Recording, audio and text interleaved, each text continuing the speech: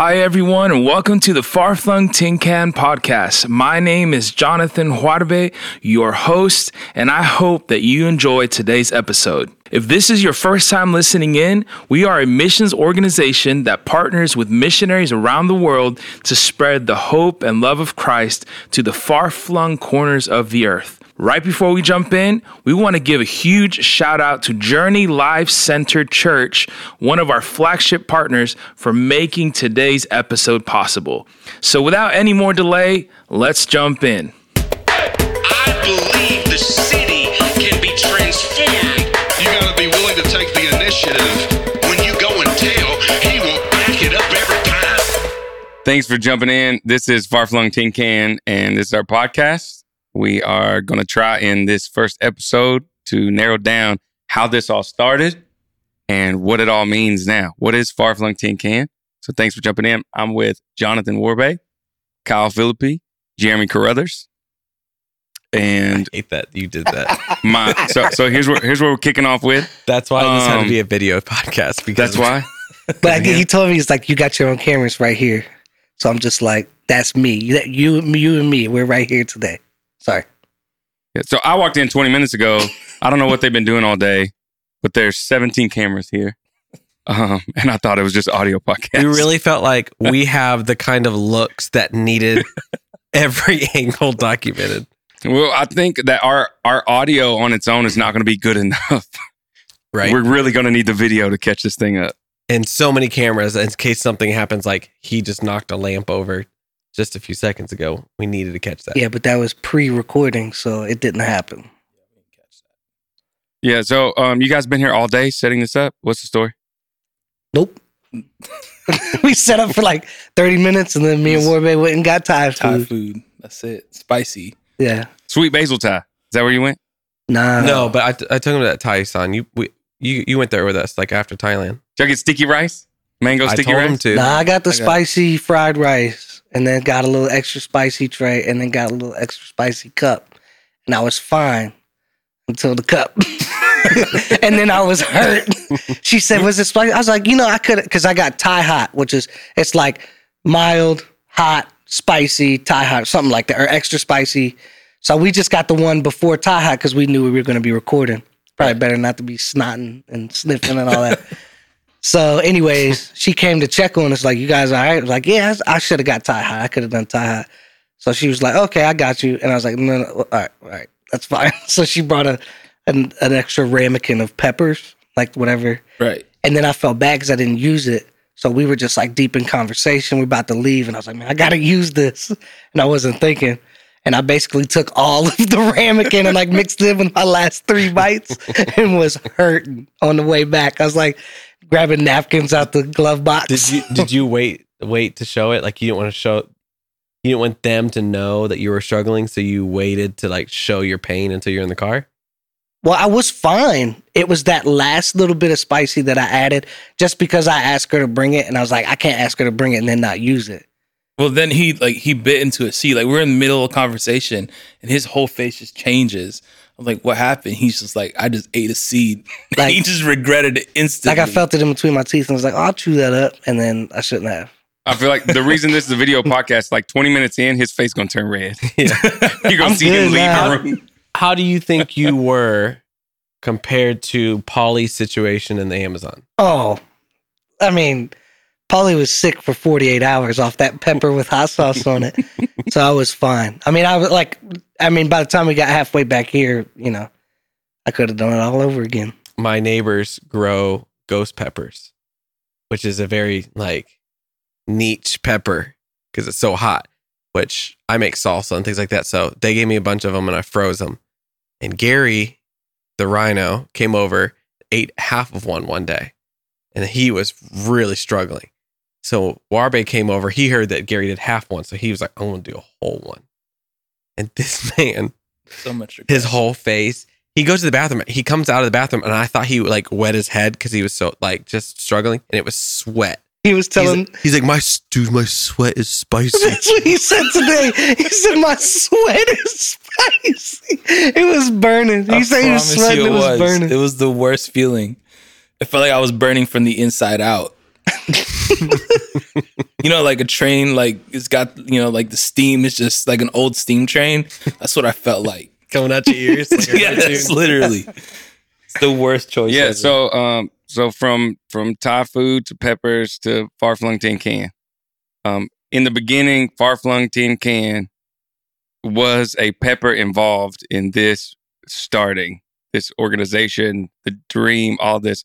Was spicy food a part of the day this thing kicked off? No, but I'm pretty sure I had Tres Hermanos for lunch that day, which is like the local Mexican restaurant. We all like went to college and hung out at that restaurant.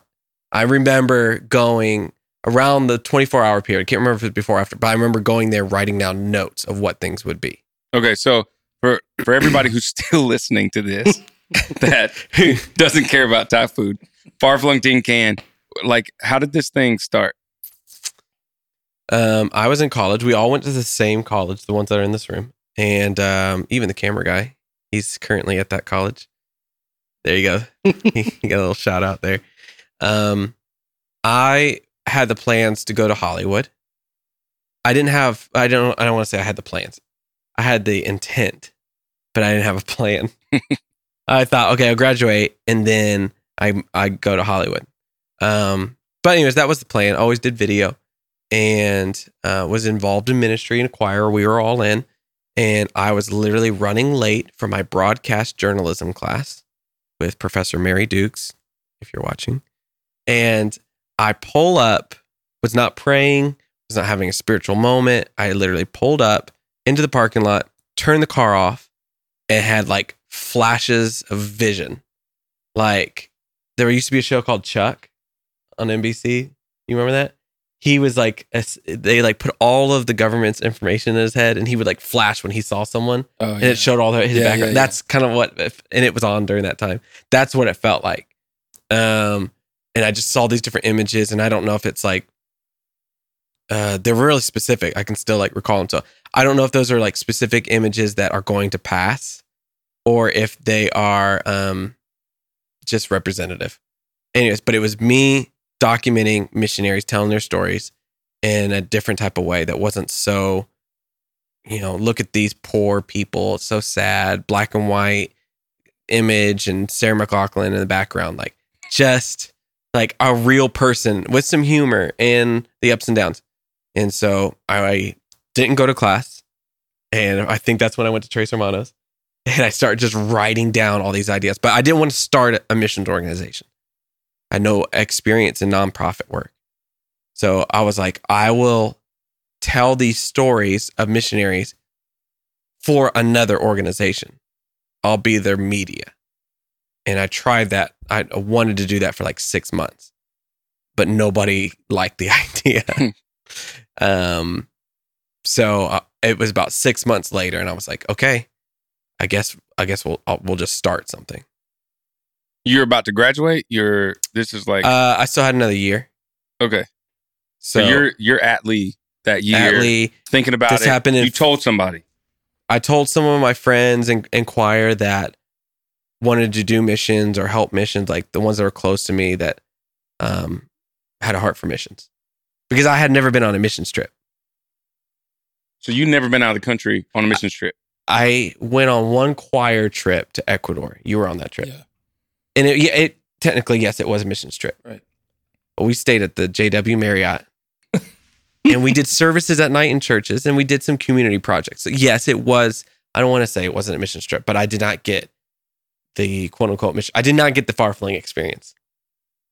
So I don't know. A lot of people say our trips are so different. And I'm like, I don't know what you're comparing to because I didn't go on a trip before. So headed to Hollywood, Lee University, late for class, visions. And then 6 months of like, nobody likes your idea. Yeah. Right? Yeah. What was the next big step? Like, what was like the next, even if it didn't have big results, your big step? So the 6 months, it was tons of defeat, but also like tons of people coming up and giving me like, words. Actually, the day before I had the visions, we were in a campus choir service. You remember, do you remember KO? Yes. Yeah. So he comes up and he was like, the Lord just told me, like, everything in your life changes today. And I was like, okay. And nothing happened.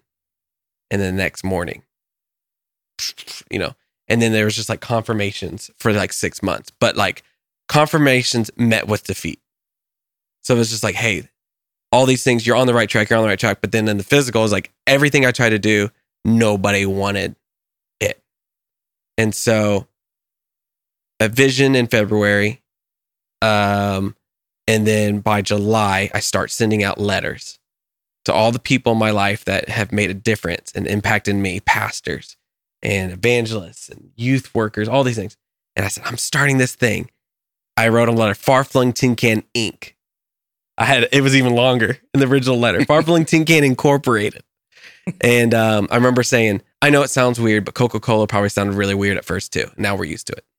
So I just put the whole thing out there. I mailed out like 20 letters to try to get support, and I got 0 responses. Not one. But I also didn't call anyone either. I just wrote letters and thought that would do it. And so that was July. And then I just kind of sat on it. Like, this is the plan. This is what I want to do. But I had no money, no camera, no computer, nothing.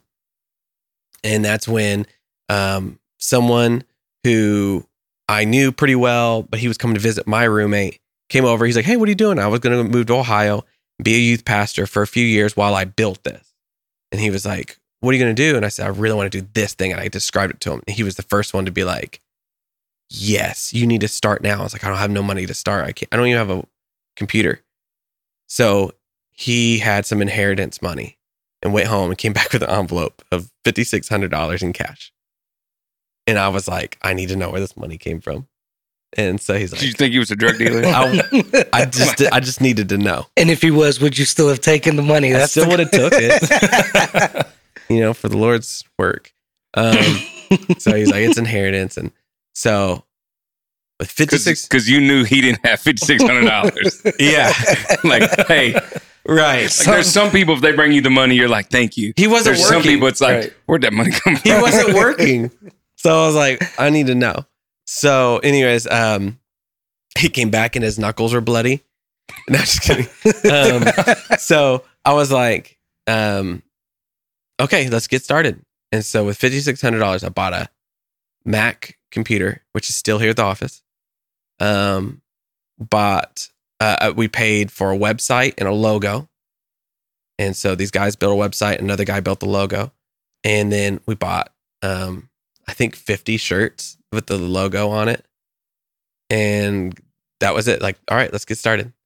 And we were branded as like a missions organization that does documentaries and all that, but we didn't even have a camera. So we did blogs on the website Let me ask for you a year. Let me ask you a quick question. How did you go from, actually 2 questions. Did you have like a heart for missions work before this? Or was it you being passionate about film and then finding that as a potential outlet? That's what made you passionate about missions. I never thought about missions. Yeah. So this was I don't remember. I think missionaries came to our church and I was like in children's church, but I had there's no experience. I knew what they were. And I thought it was good. I thought I would go and make money in Hollywood and I would donate to this type of stuff. I thought I'd be a donor. So it really was like reliant on the visions thing and just knowing what I knew and then also seeing the void. Because I had never seen, aside from like, I think that year I saw the Invisible Children video documentary. Mhm. And that was pretty great. I was like, oh, okay. Young guys, like the branding was really cool. It still wasn't like, it was very serious all the way through. But that was the first thing that kind of moved the needle to me with missions. I'm like, okay, that's really good stuff. But I thought we can like really change this up. and you said This is before YouTube. right. Or no, YouTube had only been out for a few years. Twitter had only been out for 2 years. So there wasn't, this surge like in YouTube and stuff now. So you said that you wrote a letter, 20 letters or so. Yeah. And you wrote Far-Flung Tin Can on the top of them. Where did Far-Flung Tin Can come from? Did it come out of the blue? Where do you come up with that name? Was that at Trace Hermanos? Was that first day? Visions, Trace Hermanos, Far Flung Tin Can. Right. No, because I was going to be part of another organization. So that July, when in the summer, I was like, okay, we're going to do something. I'm going to start an organization. I went to all those friends that wanted to do missions work, and I said, if you become a missionary, like, do you know who you're going to go through as a organization? They didn't know. I said, what if I start one? Would you do it? They're like, yeah. So we wanted. It was going to be like a media. It wasn't a company, but it was like a media ministry. There was no worship involved. There was no, I would go to like show video clips at a service and then talk about it, but it was very much like a media thing. So it was like media companies have all these weird names, right? And so we're like, okay, it needs to be representing a long distance phone call. That was the best way I could put it. Okay. In my first sales pitch, I used to say, I can't remember the term. There's a psychological term to it, and it talks about how like I was a huge Conan O'Brien fan. Never missed an episode of Conan for 7 years. I know Conan, right? If I saw him on the street, I would yell, and I'd probably reference something from the show. Like, I know him. It actually happened to me. I ran into his producer in a back hallway at Rockefeller, and he was so confused how I would have known him. And so I feel like I have this relationship where I know Conan. And I was like, that's what we want to create in these films with missionaries and with our team. So that when you watch it, you're like, I know these people. Because I'm literally pulling my old sales pitch out. It was like, I said, if Billy Graham came up to you and asked you for $100 for something new he was starting, you're likely to give it to him because you feel like you know him. But if a stranger came up and said, hey, I'm starting that same ministry, can I get $100? You're a lot less likely to do it because you don't feel like you know this person. I'm like, what if we can create that reputation and that trust and that relationship in an hour and a half in a film where you really feel like you know this person? You're a lot more likely to give. And you're giving toward the person and not the problem. That was the original thing that we were going based on. So long distance phone call. Long distance phone call. You're like talking to this missionary. You feel like you have a relationship with them. So I was like, okay, let's get some synonyms here. So I was like, okay, like a long distance call. Like, let's use the little tin can phones like you'd use as your kid. Cause that's, I thought it was really obvious. It's not. And then I was like, okay, like far away. What's another word for long distance? And I found far flung, which means very far away or very remote. I was like, that's perfect. The far flung tin can. Which is beautiful. I love it. From the beginning, I was like, yes. And the reaction that people give when you say it, it's like perfect. So like that's what you want. It's a name that you need. I thought if it's on a shirt, you're going to ask what it is. Now it's annoying when I go to the bank or anywhere that I have to, say my. Yeah. Or when you're buying a house and you work for Far Flung and they're like, what's your employer name? Right. Or when you're on the phone and they're like, what's your email address? And you're like, Brian at Far Flung Tin Can. And then they hang up on you because they don't think you're a real person. Yeah. So, yeah. Okay. I just think this, and that is something I don't relate to at all. Plant. I don't relate to at all in having this one moment where you're late to this class and this one instance so dramatically changes the rest of your life. Like even with no pre-connections. Like even like I met my wife and knew her for a minute before we even like dated. It wasn't like I saw her and across the room and was like, that's my wife. I'm finna go ask her. I'm gonna marry you one day. But it wasn't even like that. It was, but this, like how many people how many of like, do you know that were like headed, not in the completely opposite direction, Hollywood, film, but like now you're talking 11 years later, maybe 11 plus years later, it's like those visions still directing this thing that is now an organization that has cameras and staff and nations and offices all coming from that moment. I don't relate to that. it's I don't know about the moment, but like it's like it's a redirection that seems major, but really isn't that major. So you wanted to do film. Yeah. Your assumption was, I'm gonna take this passion, something I enjoy, and I'm gonna go to Hollywood and I'm gonna make films. And it's like reminds me of our very own Gary Keelan story, where it's like he's lifting weights to be an Olympic lifter. Like, and he's just, lifting and lifting and lifting and gaining strength and perfecting his skill and his physique. And then God is like, slight redirect. You're going to travel and do feats of strength and share the gospel. And it's like, that's kind of what I see in your story as well, is like, you're headed this direction and it's like, you're passionate, you're perfecting like a skill, and it's something you want to pursue. And it's almost like God's like, okay, I see you. And then it's like a little nudge that goes, and then, you look back a decade later and it's like, what just happened? But it's just cool how, like the reason I've never asked, as long as I've known you, as long as I've been in Far Flung, I never stopped to think like, did you care much about missions before Far Flung? Or was it your kind of creative outlet,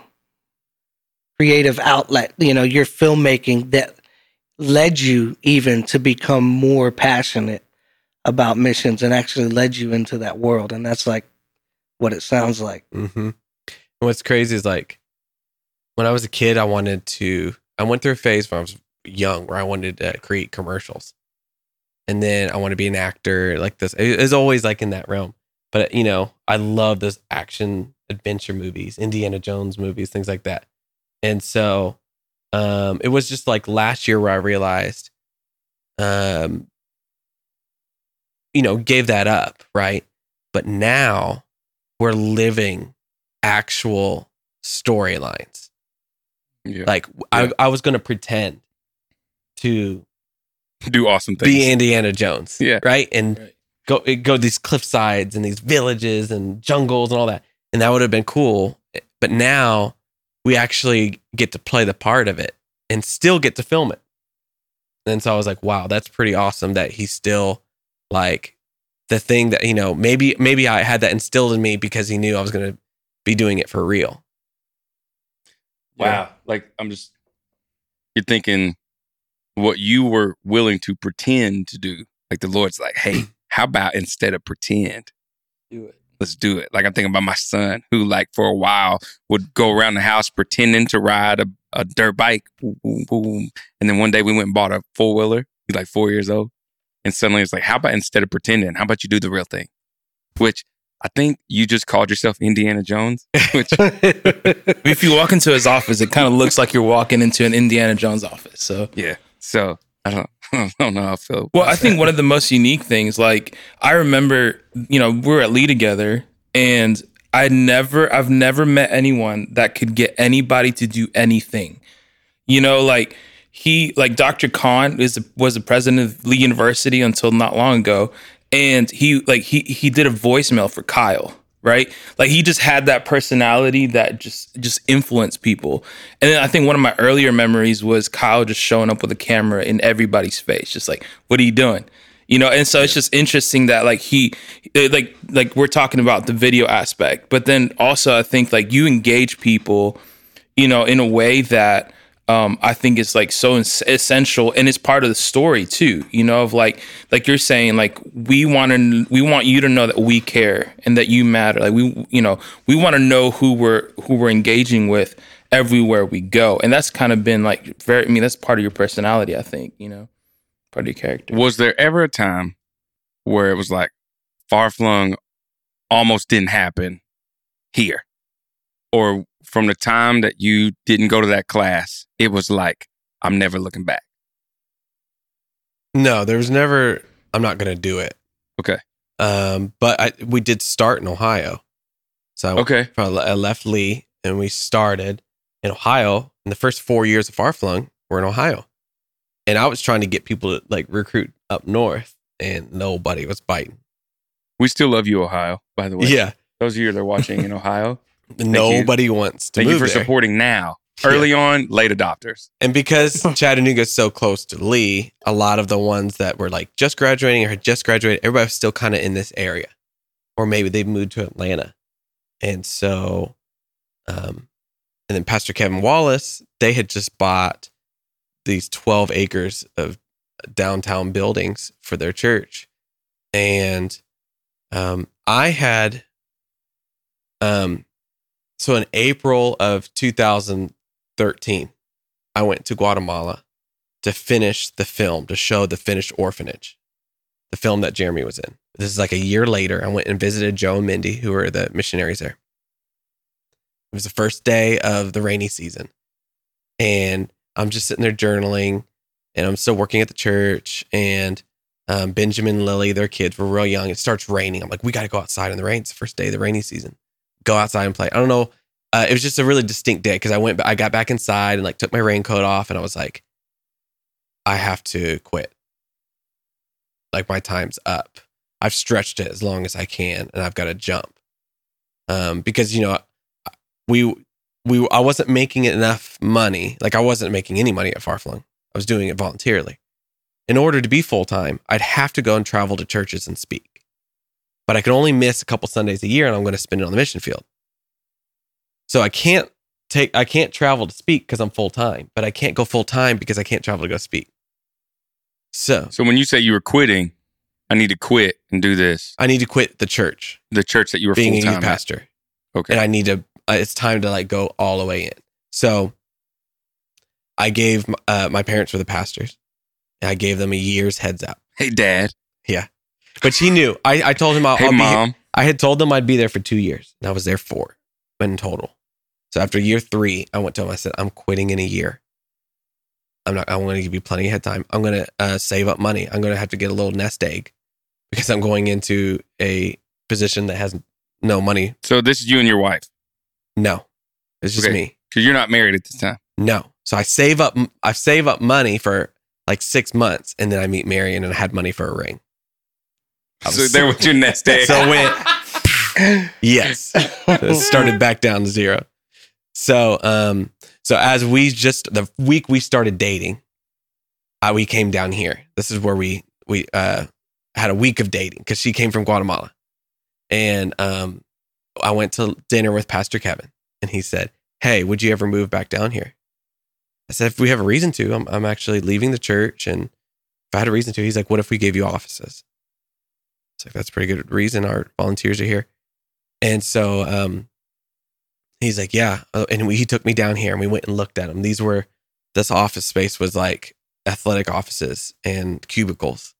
I have the before footage, and we ripped out all the stuff and did all that. But we moved all the way down here after me and Marion got married a few months later, and started down here. But that wasn't the plan. The plan originally then was stay in Ohio. Yeah. Just quit the church, but still live there. Yeah. Work from Ohio. Yeah. But then Pastor and try Kevin, to recruit people there. Yeah. He reached out to you. We had dinner. We were just having dinner, and he was like, hey, would you ever move down here? Okay. Yeah. And then you moved down here, and it just took off. Or it was like a slow burn, like a slow. There were some big wins that first year that it made it a little easier. But I mean, it didn't just take off. I would say, so this was year 4 of Farflung is when I went full time. And I'd say year 7 is when things really started cranking up. How so? Like, what changed? What were the determining factors to say it was a big cranking? part of it? We did the Together album in Guatemala in 2015. And then 2016, we started getting into like conference circuses.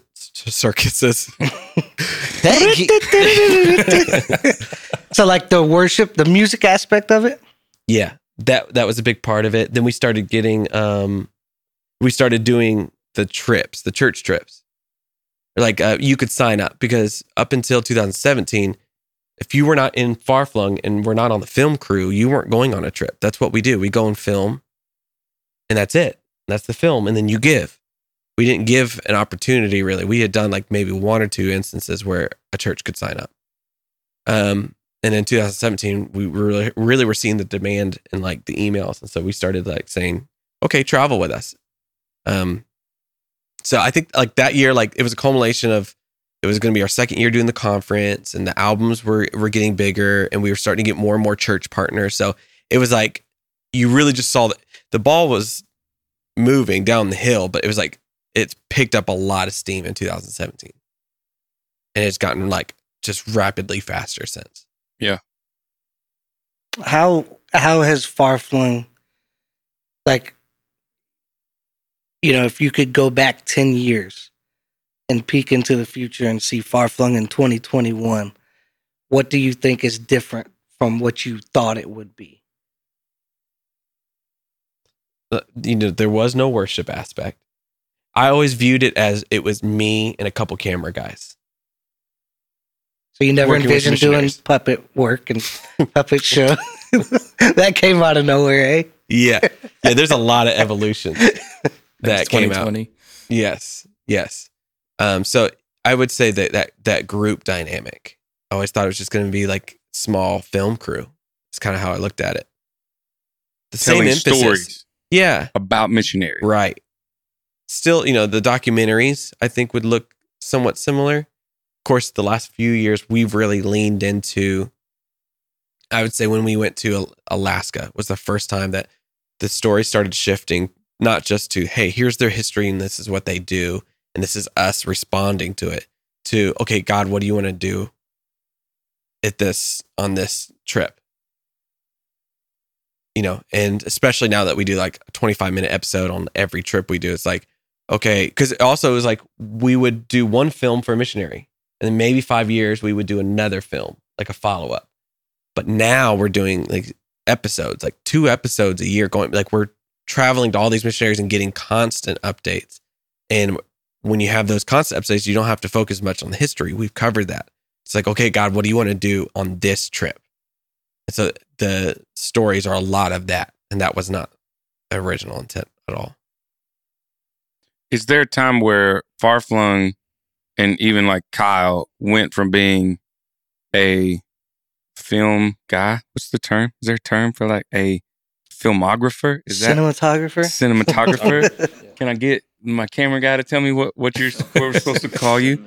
A camera dude. Where you went from being the guy with the camera telling a story to a missionary who God gave a camera to, right? Mm-hmm. And even Far Flung, is there a time when you were like, oh, I'm a missionary? Not, I'm a camera guy telling missionary stories. I'm a missionary who God gave a camera to. Mm-hmm. And Far Flung even went from being a film organization or a media company to we're missionaries.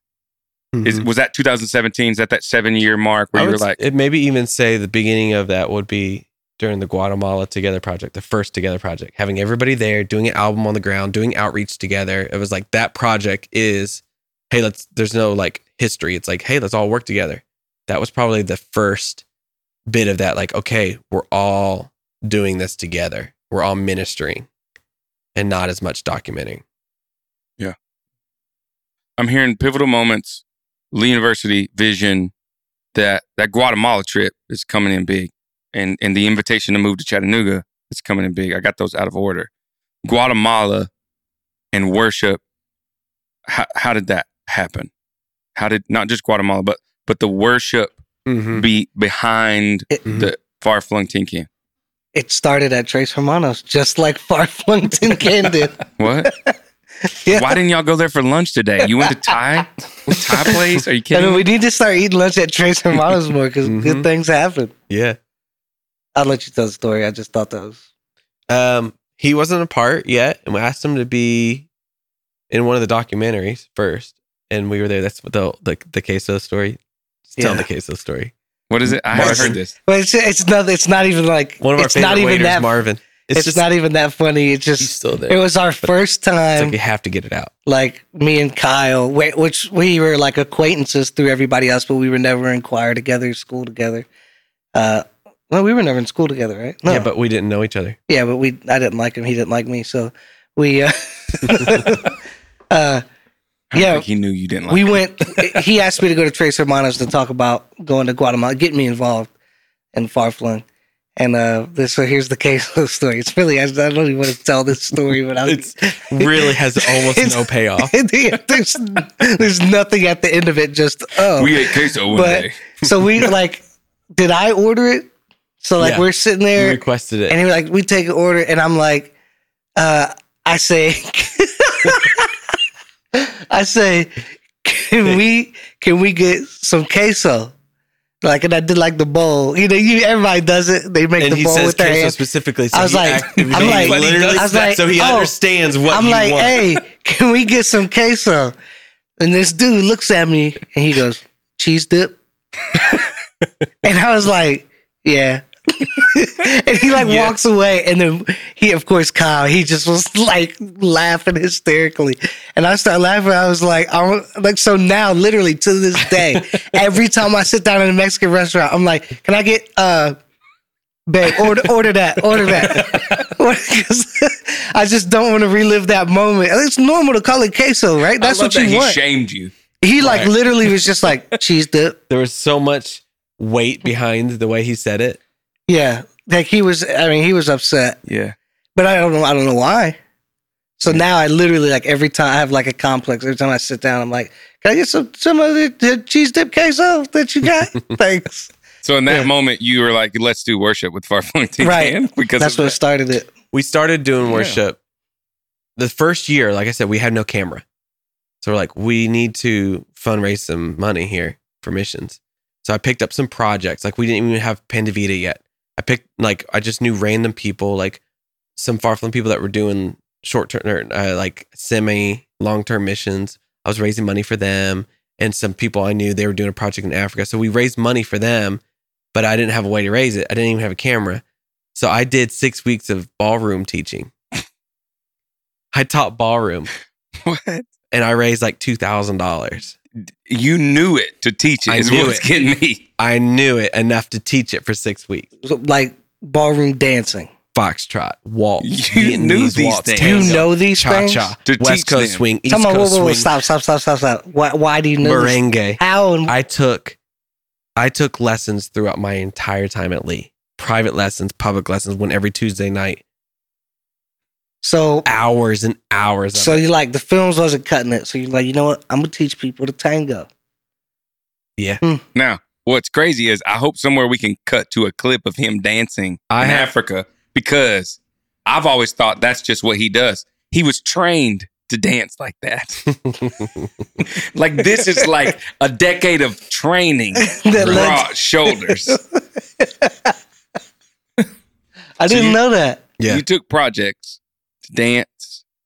You're trying to raise some funds. Yeah, And then just by whatever I got. So we do that, and then we do a missions weekend with the youth group, and I asked a bunch of campus choir buddies, people that were involved in the organization, but they weren't. I mean, there was nothing really involved. They're like, "Yeah, we're in. Hey, come down and do worship."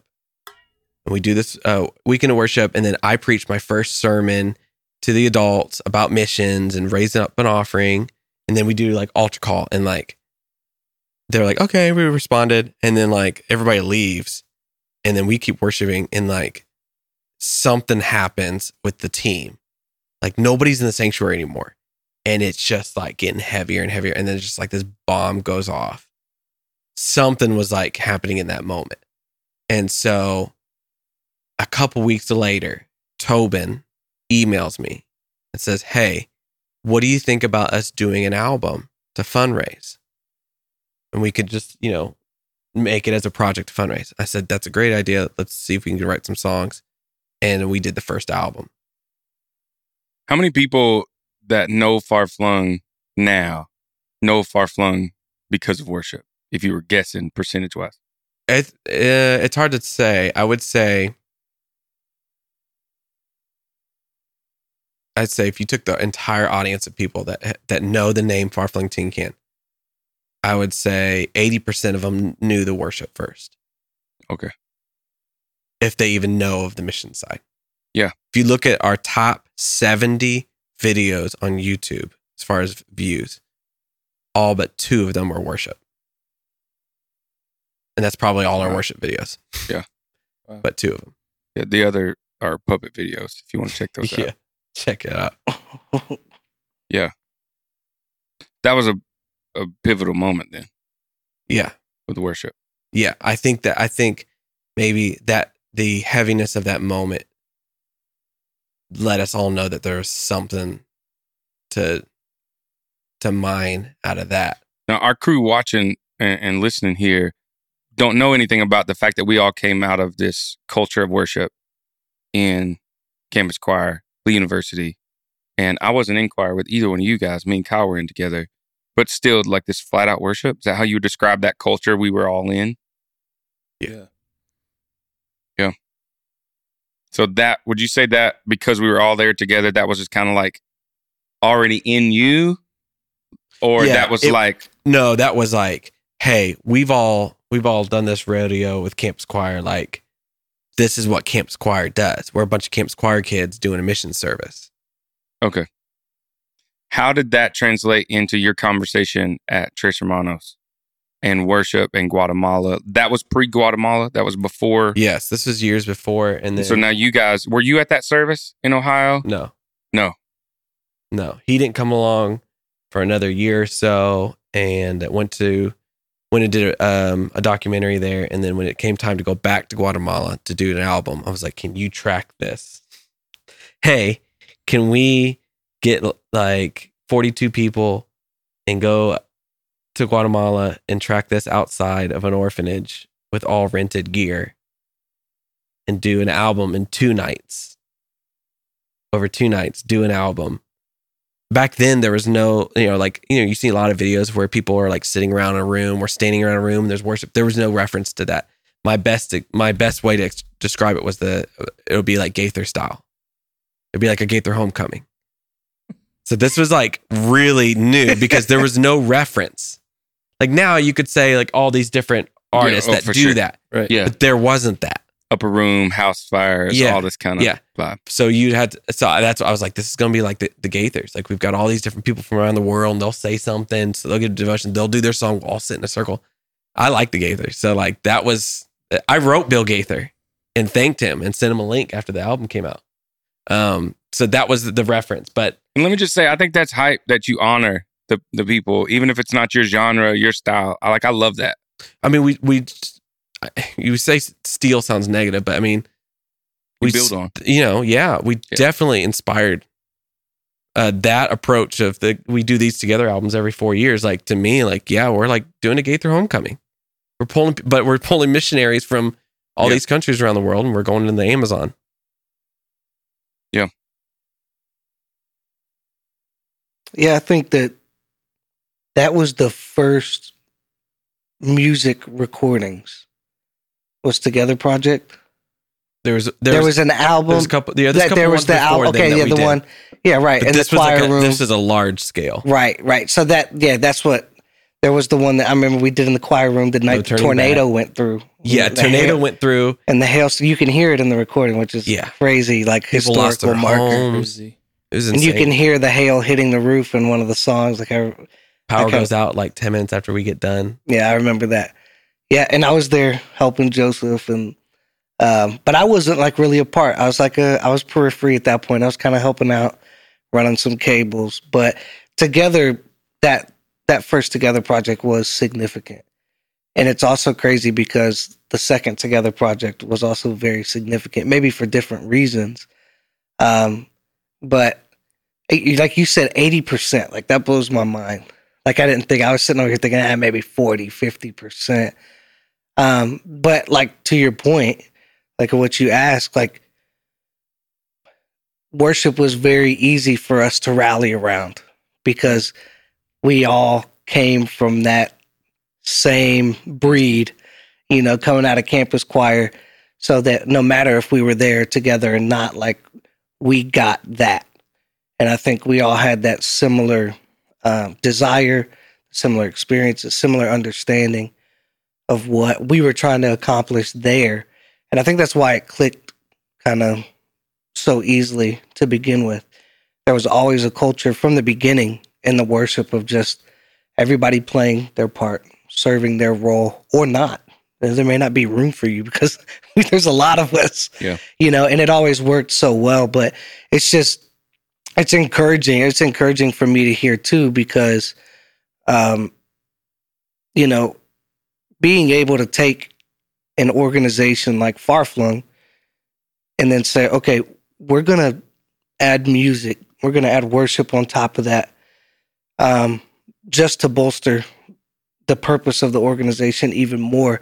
And then to see just that work, just to see that, we were talking about the other day in our other meeting about how Farflung has had a very clear purpose, a very clear why.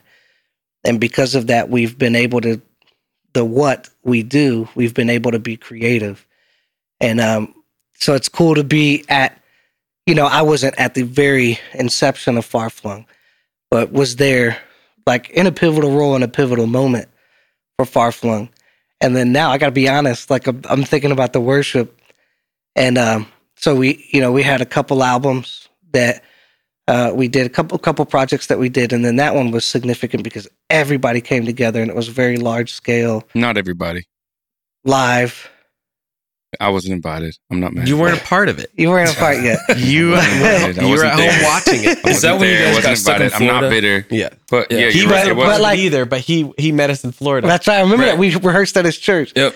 So you have that moment, and then like it's funny because it's like, okay, we're gonna do films, all right, and then we're gonna do worship, and it's like, wow, watch what that can add to it. And then last year, it just happened to be here when it's like, hey, we're gonna focus on the next generation and inspiring and educating children on what missions work is, and we're gonna do puppets and all this stuff.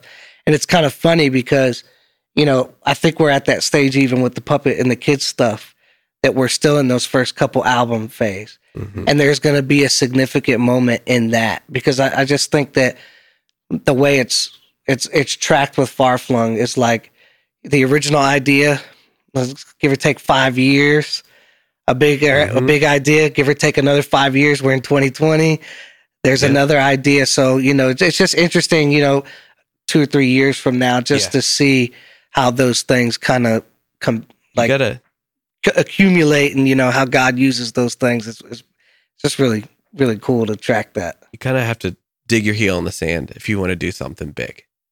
Like, you got to expect failure, expect people not to care. I always think about this question. I don't know, maybe it's a book chapter somewhere, but it's like, how long do you do something that nobody cares about? Because it's either going to take time and it's building, or it's too hard to grasp, or it's a bad idea. But how do you differentiate? And so with me, it was just like, I really just truly bought in. I like really, really believe in it. I believe in it like much more than like right now. People still, we have a lot bigger of an audience than we did 11 years ago. And I'm like, this is going to be such an impactful thing that I'm like, yeah. I talk all the time about like what we're going to do over the next 30 years, Mhm.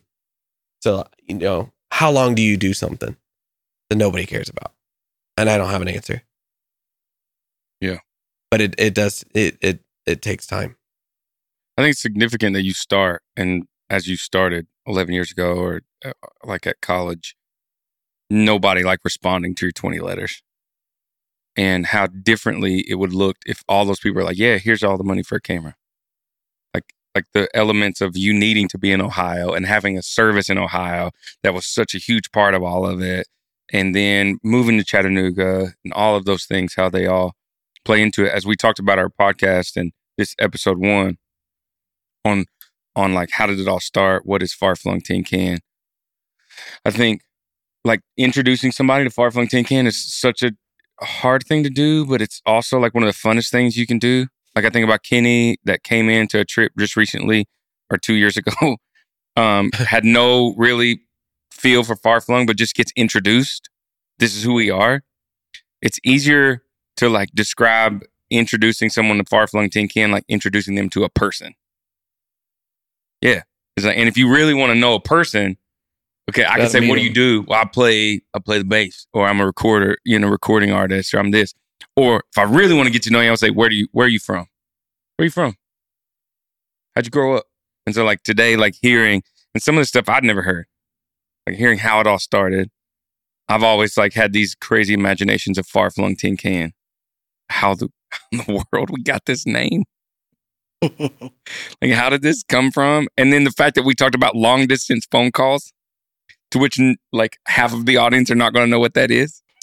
Like a long, what do you mean long distance? There was two times there where I was like, man, we're like those old dudes now.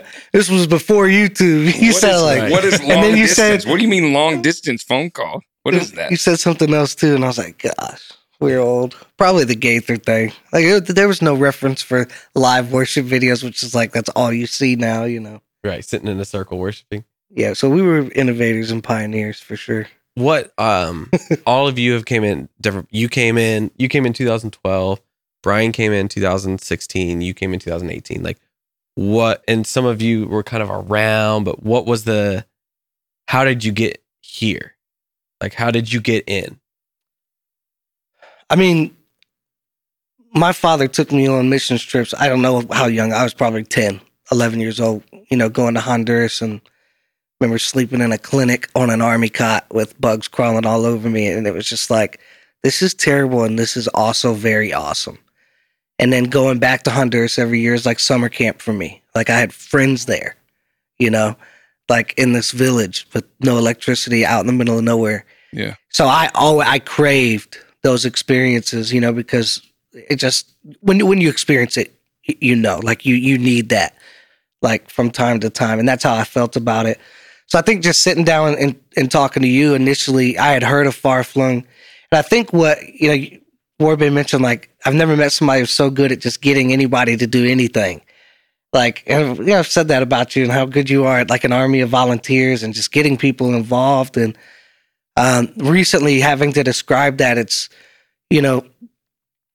let's look at it more like less spiritual and shallow. It's like, man, like the experiences that you offer people, like stories that you can tell forever. So if somebody's like, hey, dude, like I know you're recording music and stuff, and like there's this, you've worked with this guy in this studio, do this, and you do stuff in your house and all this, and like I want you to go with a hodgepodge of equipment, whatever you can carry in your carry-on and your suitcase, and then whatever we can rent, and hopefully you got the right cables, and there's going to be 40 other people there that are depending on you, and you need to record an album outside. With a volcano. Right. Like After a volcano. After a volcano. So eruption. it's like to me, I guess I'm just, I remember when you asked me, when you called me, and you're the same thing with the Amazon. You're like, can you do this? And I was just like, yes. And then as soon as I hang up the phone, I'm like, I don't know if I can do that. But it's like, it's like, hey, why not? Like, let's take a stab at it. We'll figure it out, as the article says, in the first Far Flung magazine. Like, so to me, it was just like, it was a no-brainer because I characterized Far Flung for a long time, like through like darker times in my life, through the hammock years of Jeremy. We had That's how we refer to depression. That's my inside term. I'm Like- depressed. If I'm hammock Brian, like he's just in the Call my hammock. mom or somebody. but like through those times, like when I was thinking, what is life about? Right? Like I'm not enjoying anything. I don't know what I want to do. What's the whole purpose? It's like I would filter through everything and I would always end up with like, it's Far Flung. Like Far Flung is the thing that is a constant. Like Far Flung is the constant in my life that I just enjoy. And it's miserable sometimes, like put you in some precarious situations, like you mentioned Kenny. I'll never forget Kenny, day 2 of the Amazon when it's hot and we're crowded on that boat. And I looked at him and he's just defeat. I'm like, you all right? He's like, yeah. And I think he leveled with me and was like, I wish I was at home. And it's like, welcome to Far Flung, because now it's one of the greatest things that ever happened to you. And then 4 or 5 days in, you're in, but it's like, So, but regardless of all that, Far Flung has been the constant for me for a long time. It's the thing that, when I was youth pastor, every service, I would like, sorry for talking about Far Flung again, but when we, you know what I mean? It's like I could not get away from it. It's like it was that thing for me. So after all these years, after all that time, like I said, it has been the thing that has kept me on the hook. That's like, no, this is what it's about. This is what it's about. And like you, I mean, it's the perfect outlet for me creatively. Even to the puppet thing, like who knew? Like, it was like, yeah, I've always wanted to voice act. Like, who, that's great. Who doesn't dream like, man, I could be a Pixar character, or whatever. Like, but like, so being able to do those things, and it's just like, man, I'm very grateful. And it's like, I'm very grateful to you, Kyle, and to everybody in Far Flung who's accepted from the beginning and just supported and all of those things. Like, and then also just very grateful to God who would take something that, for so many years, I'm like, well, that's the one thing, right? That's the one thing. That's the one thing. But always, it was just the thing I volunteered for. Mm-hmm. But that's the one thing. Well, yeah, I'll help you with that, Kyle. Just send it to me. I'll get it to you next week. But that's the one thing. And then just to be sitting here, in light of everything, and just know, like, man, this is it now. It's just, I'm just extremely grateful. Yeah. What's yours? So I think for me, I think I was still at university. You were in Ohio, I think, at that point. And so I remember like seeing you walking around. Like, we would go for fall tour to Ohio, and you'd be with cameras just walking around, randomly interviewing people. And I had heard about Far Flung, but I didn't really know like what exactly Far Flung was. Like I knew that they were a missions organization, but I just didn't know exactly what they did. And so. And then I think 2016, like you were saying, of course, I kept up with everything and Facebook and Instagram and all that stuff. But when 2016 came around and you guys got stuck in Florida because of the volcano erupting for Together Project 1, Chapter 1, it like hit me. I was like, oh, so they're actually going as a group together. And of course, you guys rehearsed and stuff, which, we talked about. Well, Jeremy was talking about the worship. You've talked about it. Like, I think there's a legacy that Far Flung has like continued. And I think more specifically to like campus choir and even just that culture of worship, Dr. Horn was the director, and then Pastor Jimmy were under Pastor Jimmy. It's like there was just this culture of worship that has kind of bled over into a lot of what Far Flung does, And so I remember that first worship night when you guys got stuck, you really were just rehearsing. But much like most of our worship times when we come together, even if it's just like a rehearsal or hanging out, it turns into like just God just comes in the room and just wrecks everybody, And so like that was like one of my very first memories or experiences with Far Flung. And then of course, I was in Florida for a few more years, and then Brazil comes along, and so I started coming up for the missions conferences. I think 2017, 2018. Met my wife at one, and Went to the Arctic. Yeah. And so, and then I started to really understand that these were some guys, a group of people, not just guys, but a group of people that were like crazy for God and literally would do anything, right? And then we find ourselves at 17,000 feet of elevation at the highest city in the world, 50% oxygen, praying for people for 9 hours, which for me, having a heart of missions, that was just like everything, I remember being a worship pastor and always thinking like, I want to be a missionary. I want to do missions. I didn't know how that would flesh out. Right. And then you call me and you're like, hey, let's go to Alaska. And then you call me again, you're like, hey, let's go to Peru. And like, it's like let's go to Ecuador. Let's go to Ecuador, and it just keeps on going. And so, yeah, I mean, it's been awesome. Yeah, it's been really cool. Yeah, I think when we talk about how it started with you, it was you were headed this direction with film. Right. Then there's like worship is tossed in there, Chattanooga, all this thing. I think that whole worship is an introduction into, like, far-flung worship is an introduction into who we really are. Yeah. Right. Who we really are. And because I think you can take a lot of the things we do away, right? You can take puppets away and we still exist. You can take the worship albums away, we still exist. You can take the offices away, we still exist. You take missions away, everything else crumbles. Right. But a lot of times missions is not the first thing you know about us. We've been talking about this whole podcast. I don't think we named one missionary. We talked about Isaac in Cambodia, Celia in Africa. I mean, maybe a little bit, reference some trip. Oh yeah, but it's still like what we did. Remember, we did this and we went here in Guatemala, we did this and it's crazy. And then, but that's what this podcast is supposed to be anyways. But I saw all of my friends after all of those pivotal moments, and you finally get to Guatemala, you record that album, and I see a bunch of my friends in Guatemala all worshiping. And I'm like, my wife says, why are all your friends changing the world without you? And why is everybody in Guatemala, like doing all this stuff, like, and you're not there? You like to worship, you like to write songs. So you're literally here because you had FOMO. Yeah. And why is everybody going without you? And I was like, I don't know. You make Ashley sound like she's like, how come you ain't doing nothing with your life? All your friends out there, like, she's the most country. Like, when you gonna get up out the house? Why don't you? That's You can sit on this that's couch what I was hearing all day.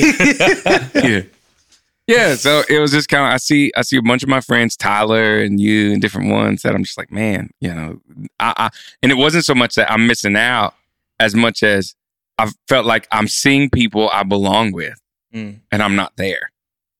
Not that I didn't want to sing a song. I didn't want to be on a microphone. I just like, wow, I'm here and I want to be there. And somewhere after that, it was like, oh, I didn't realize missions was really the thing.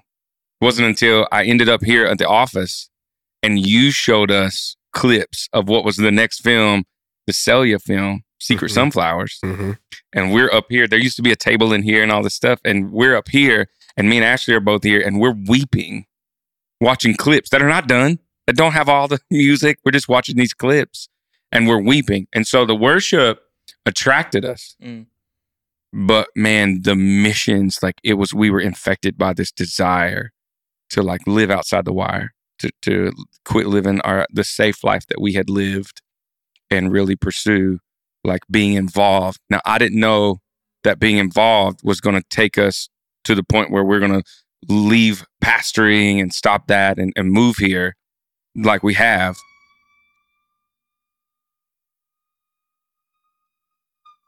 Just take an ambulance break, fire truck break. This is downtown Chattanooga. If y'all didn't know, this is that neighborhood where that stuff happens. So I think I'm that person that's a lot like everybody else who maybe worship or far-flung worship or at a service or conference. Yeah, man, I heard all these people lead worship, or I saw a YouTube video and all this, but I'm the YouTube video. I watched them on YouTube, their Together project. And I was like, oh my God, I know, I'm just going to call Kyle. And I think I relate to a lot of the people who are listening to this maybe and weren't really into the missions, didn't really know about that. I had gone on mission trips since I was like 13. Yeah. So I knew that ministry stuff. And I think there's a lot of people that are going to watch and they're going to listen and they're going to see this stuff. And it's going to be 3 or 4 years in. They loved the music for 3 or 4 years. And then suddenly they're like, oh my gosh, I didn't know we can travel with them. Right. We can go to Africa. I've always wanted to go to Africa. And then they're going to be like, oh my gosh, how did I not know for all this time that this was coming? So I think it's fitting that really and truly in a What is Far-Flung Tin Can podcast, it's almost like an episode of Seinfeld where we talk about like everything but exactly what far-flung is, because it is like missions and worship and puppets and conversations, all that.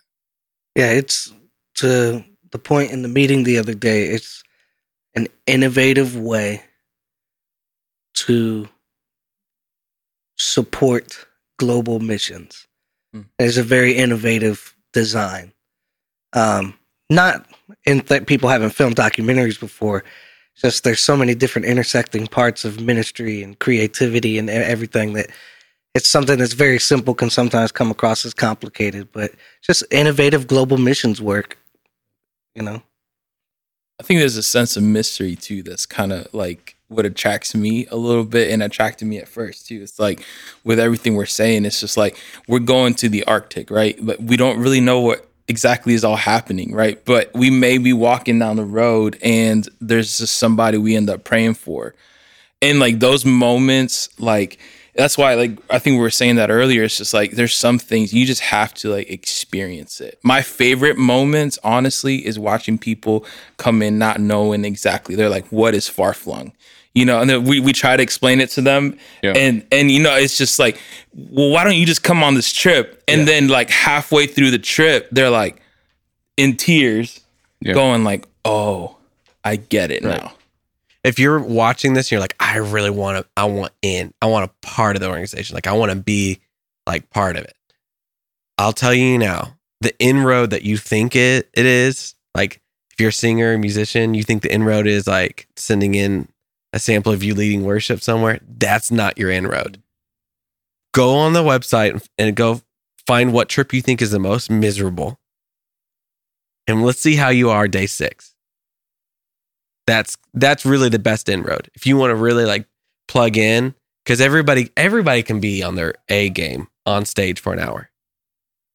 But you get up when we're eating snacks for 6 days with half the oxygen we're breathing right now, and you're feeling pretty miserable. We get to see like really where your character's at. Yeah, and there's this whole thing like too with just like joy and payoff in life. Yeah. Like when something comes easy, like you don't value it the same way. Mm-hmm. I was watching this documentary about these guys who go on these like crazy adventures hunting. They hunt like big game and stuff. And they're like the day, like we went on a 12-day trip and we tagged out. We got the animal the first day. Right. And then the next 11 days, we were like, okay. The plane doesn't pick them up for 11 more days. Right. So they're just like, okay. So the best trips, or it was like 11 days of rain and miserable. And then like on the last day, the last 6 hours, it was like, we didn't think it was going to happen. It was just utter misery. And he's like, really? I'm got to the point in my life where I want it to be that way. Right. Because if it's too easy, I know nobody's telling the stories of the day that was, today was a good day and something pretty good happened. But the day today was miserable and something amazing happened. Yeah. Last question for me. Okay. Okay. I think how much camera battery life do we have left? We have both GoPros and We're like, We just need over we an need to hour. wrap. Yeah, we need to wrap soon. Yeah. This last question is this. Far Flung Tin Can, I tried to introduce somebody to our organization the other day, and I told them the name, and they came back and they said, yeah. And 5 minutes later, they're like, what was the name of that? And they were like, Offling Tan Can. And I was like, yeah, sure. What's the craziest, like when you've said a name, we're Far Flung Tin Can. Like what's botched the it? worst botch name job you've what's heard? the worst botch like when you've been introduced on stage? Well, I'm trying to think off the top of my head. Well, first of all, I don't think in South America and maybe even like really every country that's not English, nobody's ever gotten Philippi. They're like Kyle Philippe. Never been introduced by actual name. It's really funny seeing in another language. It's already hard enough to explain it in English. Imagine explaining it in Spanish. And you know, they're Long saying distance phone call. you know, and they're like, you know, they're saying all these things in Spanish and you just don't comprehend anything. And then you just hear pause and it's like, Far Flung Tin Can. And then it goes back to Spanish. And you know, so you're just like, what's going on? I've had a lot of like churchy humor where pastors like see me in the hall of a conference and they're, there's old Far flinger. fat flung.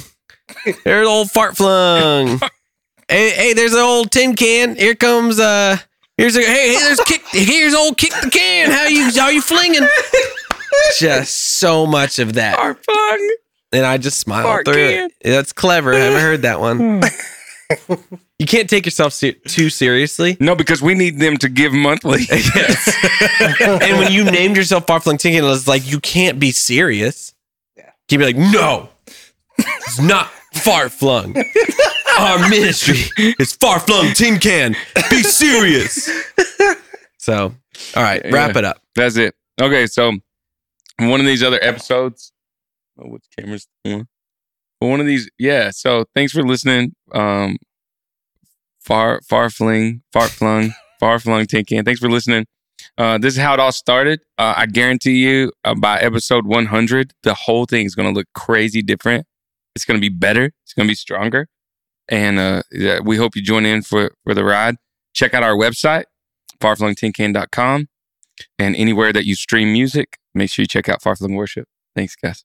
Which is called Far Flung Tin Can. Which is called Far Flung Tin Can. Yeah. There's a giving button on the website as well. Yeah, if you would like to invest to be a part of this financially. story, yeah, you can. If you hate missions, don't give at all. But if you love to help people, then you can give at farflungtincan.com. If you love the Lord. All right, goodbye, everybody. Thanks, guys. Peace.